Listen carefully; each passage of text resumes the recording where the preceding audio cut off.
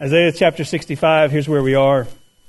We are in a section, our last two sermons in the book of Isaiah. Two more, this week and next week. And then we're done with Isaiah. People have been asking, what are we going to do next? We're going to do 1 John. So we're going to be getting into 1 John after the book of Isaiah. We'll be jumping to the New Testament. That's the plan. That's what we've been doing for a long time here at Hope. We go from the Old Testament to the New Testament. So that's where we are. We are in Isaiah chapter 65. So let me tell you where we are. This is a long passage of Scripture in the final one of the final chapters. And we talk about God coming with open arms. We hear about God coming to His people with open arms, saying, here I am, come to me. And then He says, but they are rebellious. They are rebellious people who do not want to come to me. And then we see about God's judgment upon those who will not trust Him, those who go their own way. And then we finish with this last section about the new heavens and new earth, where really John, the Apostle John, in his book of Revelation, is probably borrowing a lot of what he's getting from the book of Isaiah. Whether it's Isaiah 54 or Isaiah 65, he's borrowing a language that the Jewish people have known about for years and years. Now, in the midst of Isaiah chapter 63 and 64, we see that the people are praying out to God. In Isaiah 64, it even says, oh, that you would rend the heavens and come down, that the mountains might quake at your presence. Lord, would you show up in a mighty way? Our world is broken. We're broken. Would you show up and would you bring healing? Judgment to those who reject you, but Father, would you bring comfort to your people? And God responds in Isaiah 65 and 66. These are the word of the Lord speaking to the prophet Isaiah in response to the prayer that the people would be making. So, I'm just going to read section by section today. We're going to do it a little bit different today. And part of the reason I do that is just to throw you off. To keep you on your toes, right? So you don't get, bored, right? So, I do have a habit of putting small children to sleep during sermons, I know. But here we are. We're going to look at the first 7 verses, and this is really speaking with regard to God's patience and the pursuit of God, the pursuit and patience of God. So you may stay seated as I read through this, okay? 65 verses 1 through 7. I was ready to be sought by those who did not ask for me. I was ready to be found by those who did not seek me. I said, here I am, to a nation that was not called by my name. I spread out my hands all the day to a rebellious people who walk in a way that is not good, following their own devices, a people who provoke me to my face continually, sacrificing in gardens and making offerings on bricks, who sit in tombs and spend the night in secret places, who eat pig's flesh and broth of tainted meat is in their vessels, who say, keep to yourself, do not come near me, for I am too holy for you. They are a smoke in my nostrils, a fire that burns all the day. Behold, it is written before me, I will not keep silent, but I will repay. I will indeed repay into their lap both your iniquities and your father's iniquities together, says the Lord, because they have made offerings on the mountains and insulted me on the hills. I will measure into their lap payment for their former deeds. Okay, so this is where we find the Lord. Now, the pursuit and patience of God. When you look at verses 1 and the first part of verse 2, essentially God is opening up His arms and He is saying, I was ready to be sought by those who did not ask for me. I was ready to be found by those who did not seek me. And He says, here I am. Now that reference there, here I am. It's almost like when you're lining up to be picking teams in maybe elementary school gym. And you're lining up to pick teams and you're picking teams for kickball. And you're people are picking and you're like, here I am, pick me, I can play. And essentially God is humbling Himself saying, here I am, through the works of creation, to the way that I've sent prophets, to the way that I've revealed myself in the Word, I'm saying, here I am. The call of the gospel is open to everyone. Here I am, come. Now the Apostle Paul uses this language in Romans chapter 10. Turn with me in your Bibles to Romans chapter 10. We'll see where he uses this. Romans chapter 10, he specifically is quoting this in verses, Romans 10, it's verse 20 and 21. But the context for this is talking about the call of those who hear the name of the Lord, who hear the name of Jesus and would be called into the family of God. In 10, verse 14 and following, it says this, how then will they call on him in whom they have not believed? And how are they to believe in him of whom they have never heard? And how are they to hear without someone preaching? And how are they to preach unless they are sent? As it is written, how beautiful are the feet of those who preach the good news. But they have not all obeyed the gospel. For Isaiah says, Lord, who has believed what he has heard from us?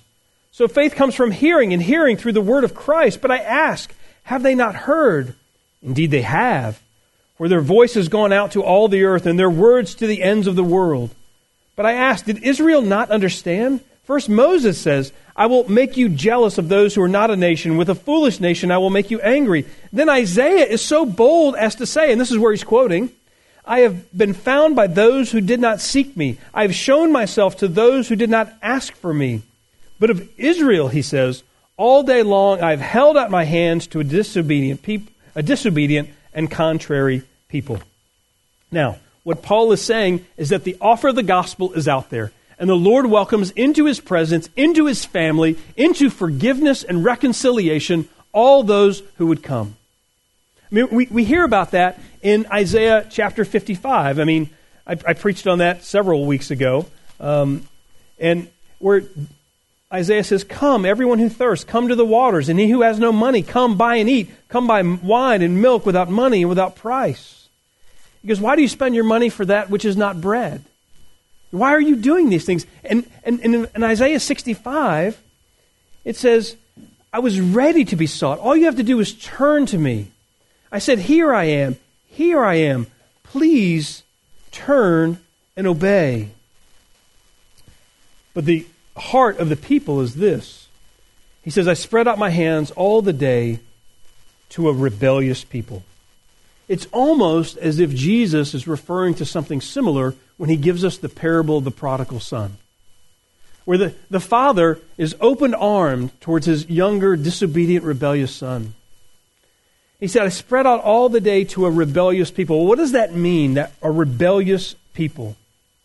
Let me read a quote from Ray Ortlund in his commentary on Isaiah. It says, the word means stubborn, rigid, never satisfied.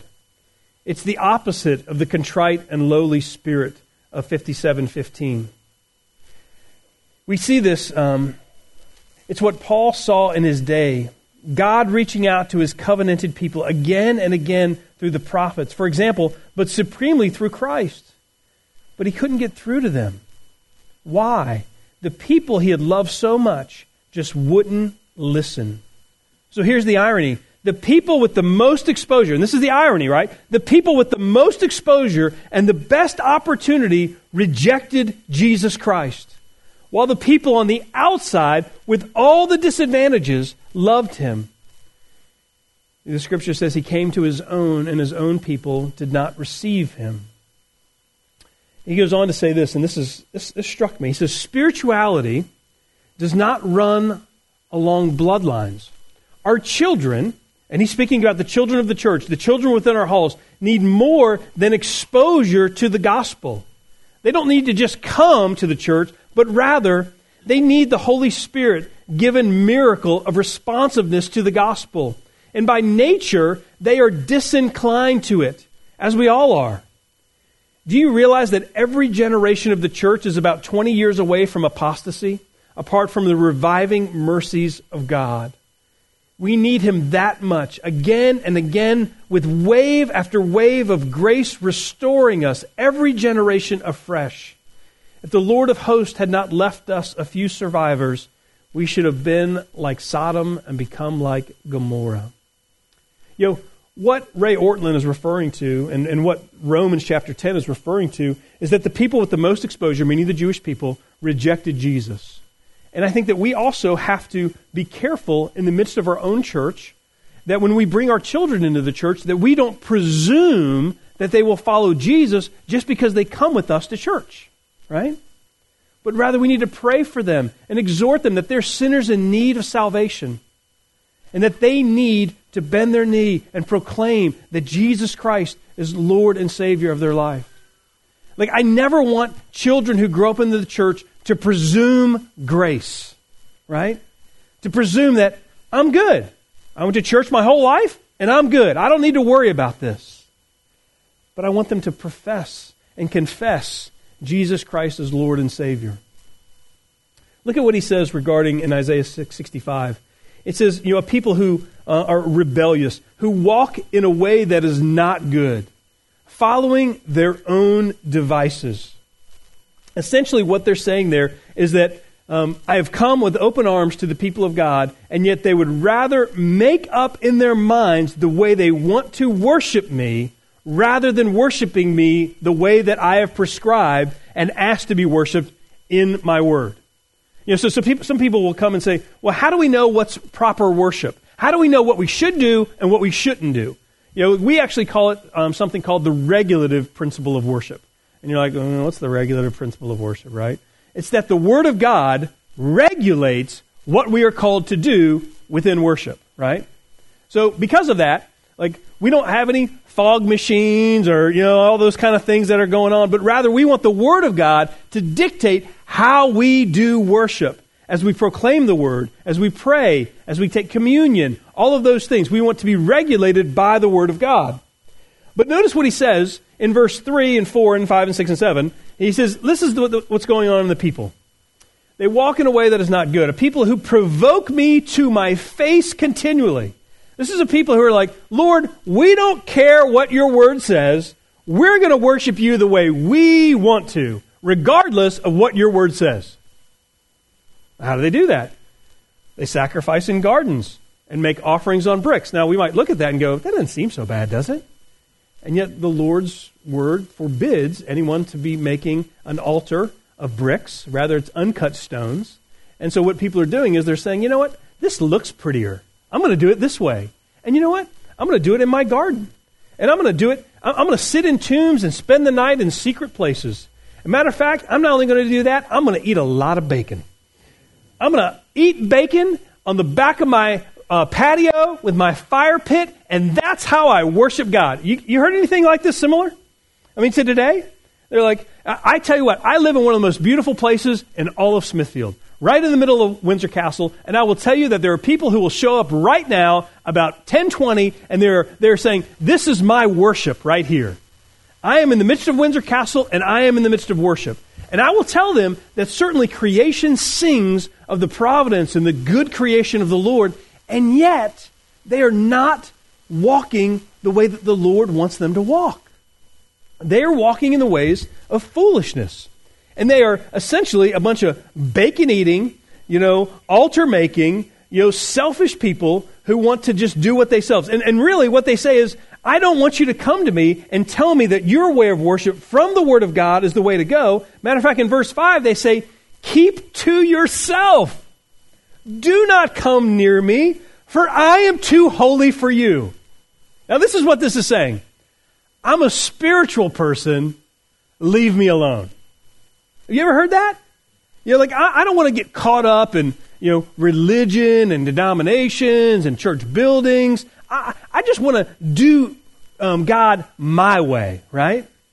Well, there's some Old Testament people who do it their way, and they, give strange fire, and they're burned, burned up. But I tell you what, we're in a culture today that actually says, I want to do things the way I want to do it, when I want to do it, how I want to do it, and I don't want the Word of God, the law of God, the ordinances of God, the wisdom of God to get in the way of me doing what I want to do. We see that, right?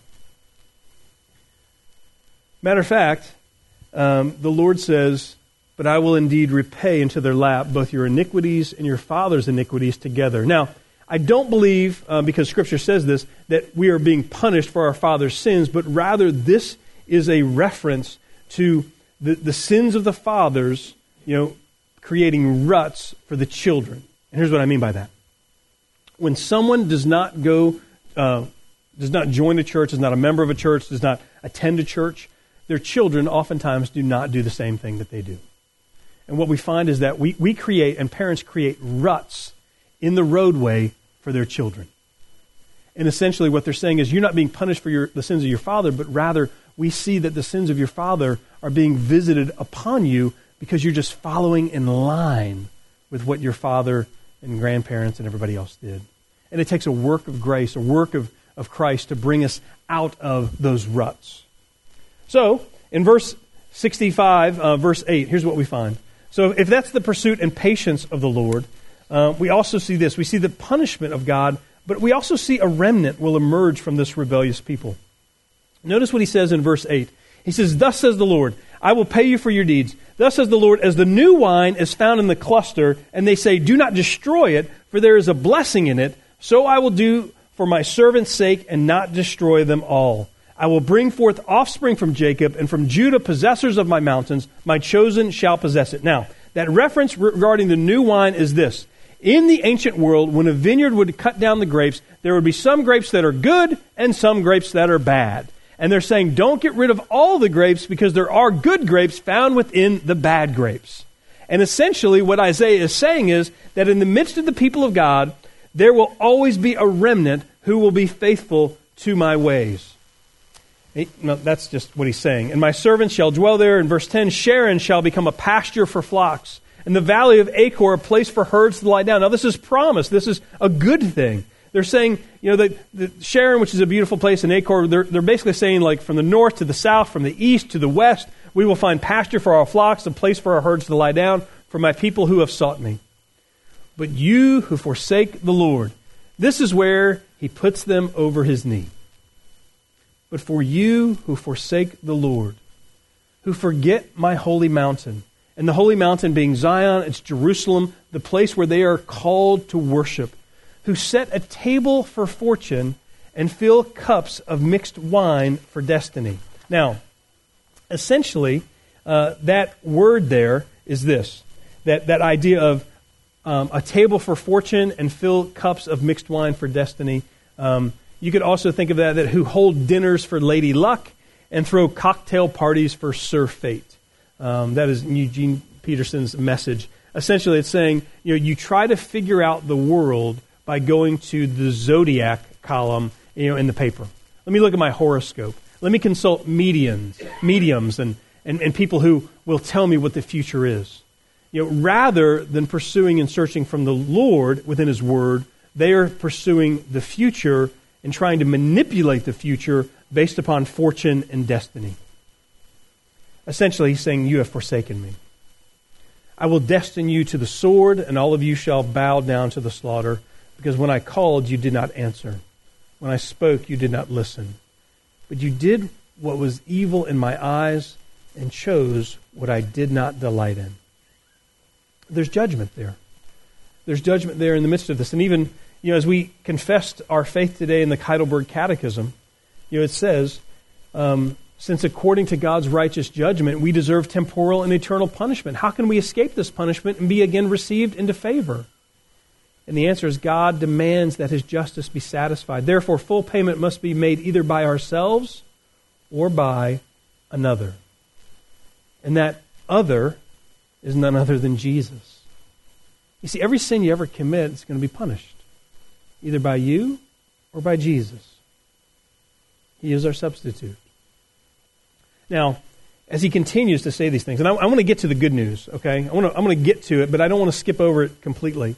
In verse 13, there's this juxtaposition between those who follow the Lord and those who forsake the Lord. But again, we're still sort of in this punishment of God. It might be, maybe I should say, punishment and provision of the Lord. Because this is what you find in verse 13. "Therefore, thus says the Lord God, behold, my servants shall eat, but you shall be hungry. Behold, my servants shall drink, but you shall be thirsty. Behold, my servants shall rejoice, but you shall be put to shame. Behold, my servants shall sing for gladness of heart, but you shall cry out for pain of heart, and shall wail for breaking of spirit.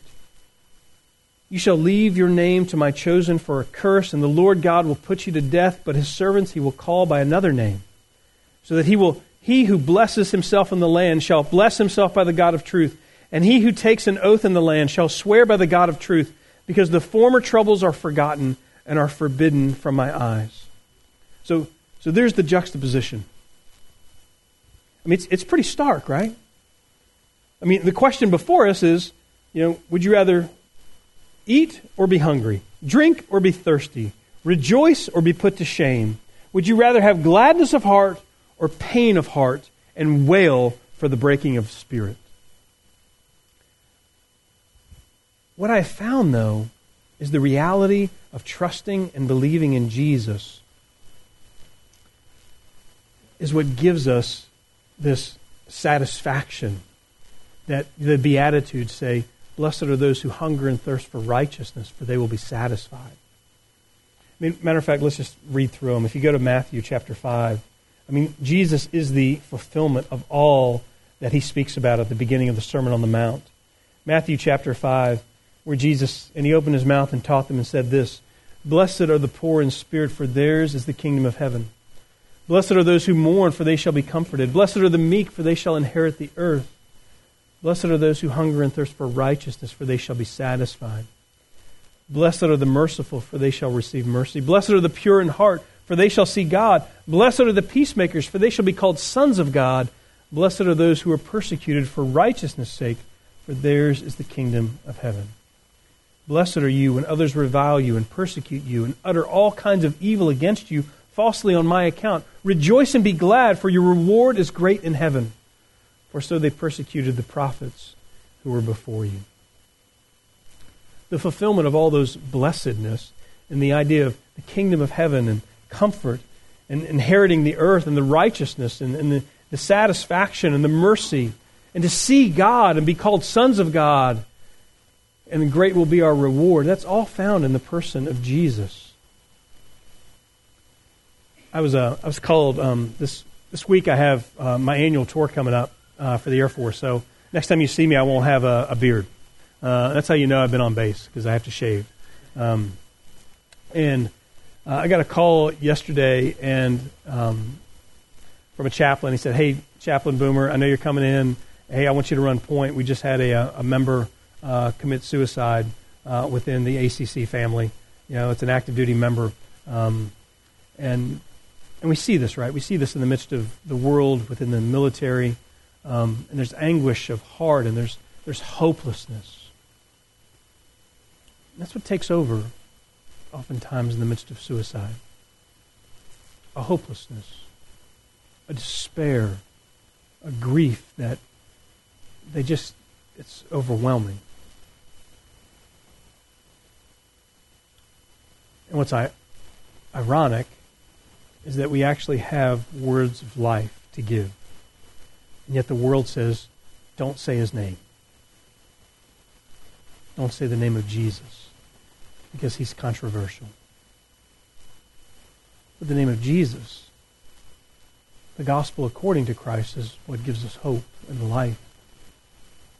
And even in times of darkness, we can rest secure. And when the waves of this world come upon us, and the trials and the pain and the suffering,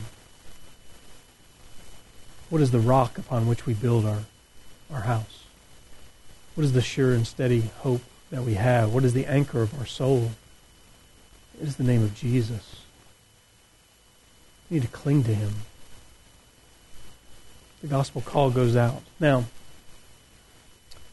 my prayer this week is that I would have words of comfort for a family that has lost a husband, and a father, doesn't know what to even say or do. But the answer is Jesus. The hope that we have is in something greater than ourselves. It's in a person. Now, when we think about this idea, this gladness of heart that comes from verse 14, behold, my servant shall sing for gladness of heart. Then we transition. We transition to this idea of the preservation and joy of God in his people. I want you to see this, family of God, because this is the beauty of what we see. In verse 17, it says, for behold, I create... I'm just going to read it all the way through, then I'll come back to it, okay? And just hear the promises here. For behold, I create new heavens and a new earth. And the former things shall not be remembered or come into mind, but be glad and rejoice forever in that which I create. For behold, I create Jerusalem to be a joy, and her people to be a gladness. I will rejoice in Jerusalem and be glad in my people. No more shall be heard in it the sound of weeping and the cry of distress. No more shall there be in it an infant who lives but a few days, or an old man who does not fill out his days. For the young man shall die 100 years old, and the sinner 100 years old shall be accursed. They shall build houses and inhabit them. They shall plant vineyards and eat their fruit. They shall not build and another inhabit. They shall not plant and another eat.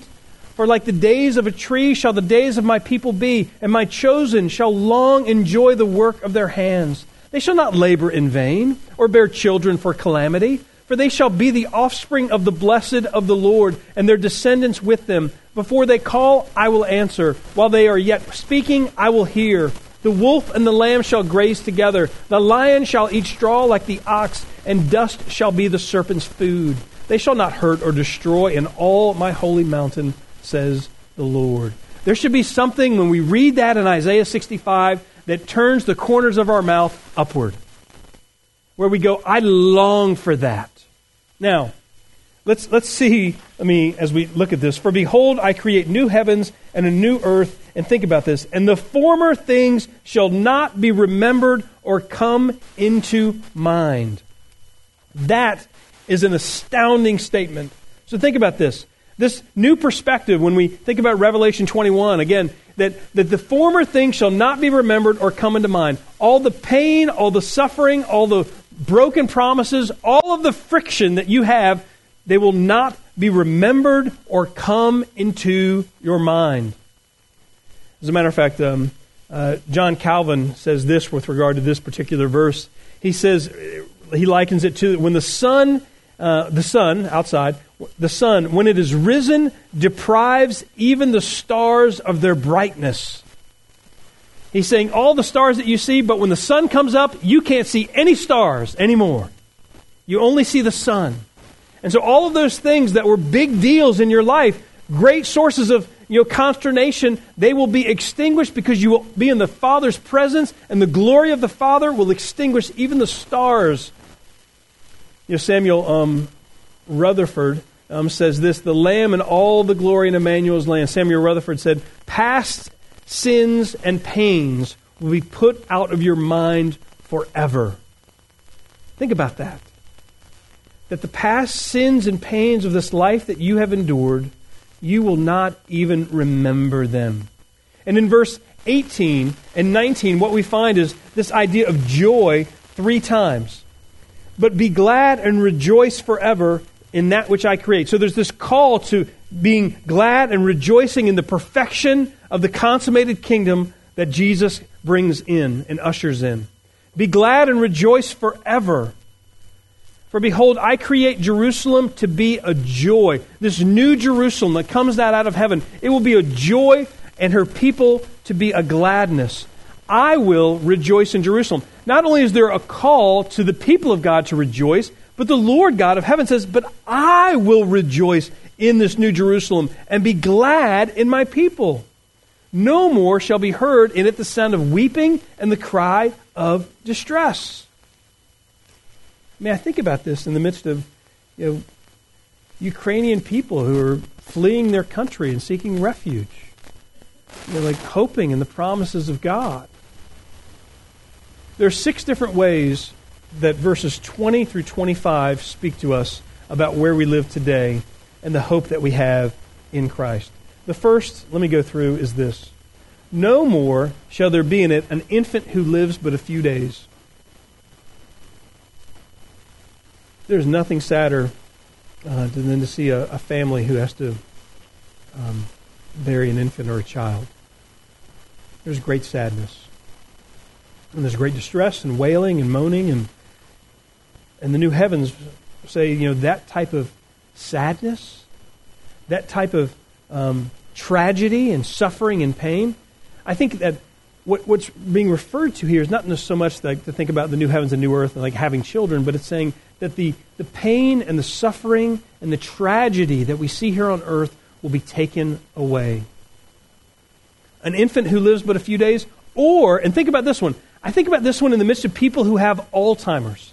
Okay? People who lose their ability to think. An old man who does not fill out his days.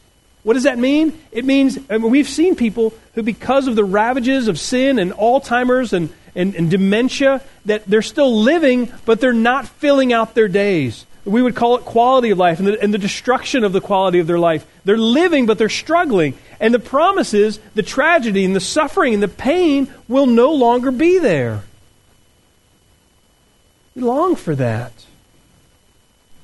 So the first one is that this longevity in years, it's a picture of the deliverance of what an early death. And it takes away the tragedy, suffering, and pain. But the second one is found in verse 21 and 22.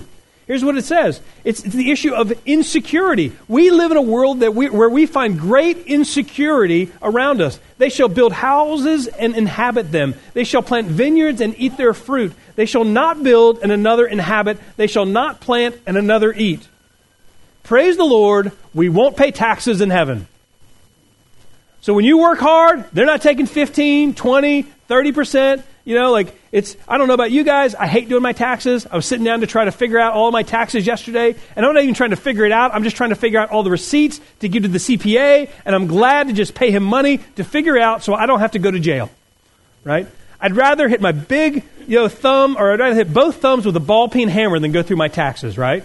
It's just miserable. And this is what it's saying, is that when you build a house, you live in it. When you plant, you'll eat it. When nobody else is going to be in your house, Little Red Riding Hood will not be a story. This is what we see. They shall plant, they shall not plant, and another eat. That there's this security. We live in a world that is very insecure. And what happens in heaven is there will be eternal security. So not only there'll be just doing away with tragedy and pain, not only will we be firmly secure, but look at, as we go on, it says, for the days of the trees, for like the days of a tree, I'm in 22, the second part, for like the days of a tree shall the days of my people be, and my chosen shall long enjoy the work of their hands. Now what does that mean? It means that you will actually be joyful in the midst of the work of your hands. That the toil and the labor and the frustration will be over with regard to working. You will have joy in the midst of working. Now, some of you have joy now, partial anyway. If your job is 51% good and 49% bad, you're in a good place, right? In terms of your job. But there's not complete joy in all your jobs, right? There's frustration. There's consternation in the midst of your jobs. But the promise that we see in Isaiah 65 is there will actually be joy, that you will long enjoy the work of your hands. Fourth one, anxiety-free living. They shall not labor in vain or bear children for calamity, for they shall be the offspring of the blessed of the Lord and their descendants with them. I know, and I think this is referring to, they shall not labor in vain or bear children for calamity. There are, some people today, I've heard this among people who are of childbearing years, how can I bring a child into this messed up world? How can I allow a child to actually be brought into a world that is ravaged by sin? And that's, you know what that's coming from? That's coming from fear and anxiety. And no longer will children be brought up children for calamity, or children who will have to go to war, or children that will die early, or children that will, leave us and forsake us or forsake the way of the Lord. But we will actually live in anxiety-free living. Can you imagine what it will be like in heaven to have no anxiety? None. You won't worry about anything. The fifth one. Look at verse 24. It says, before they call, I will answer, and while they are yet speaking, I will hear. That refers to the answered prayers, but also the intimate communion with the Father. We will be so attached to our Father in heaven through Jesus the Son that there will be this intimate communion that we will enjoy with Him. That before they call, I will answer. While they are yet speaking, I will hear.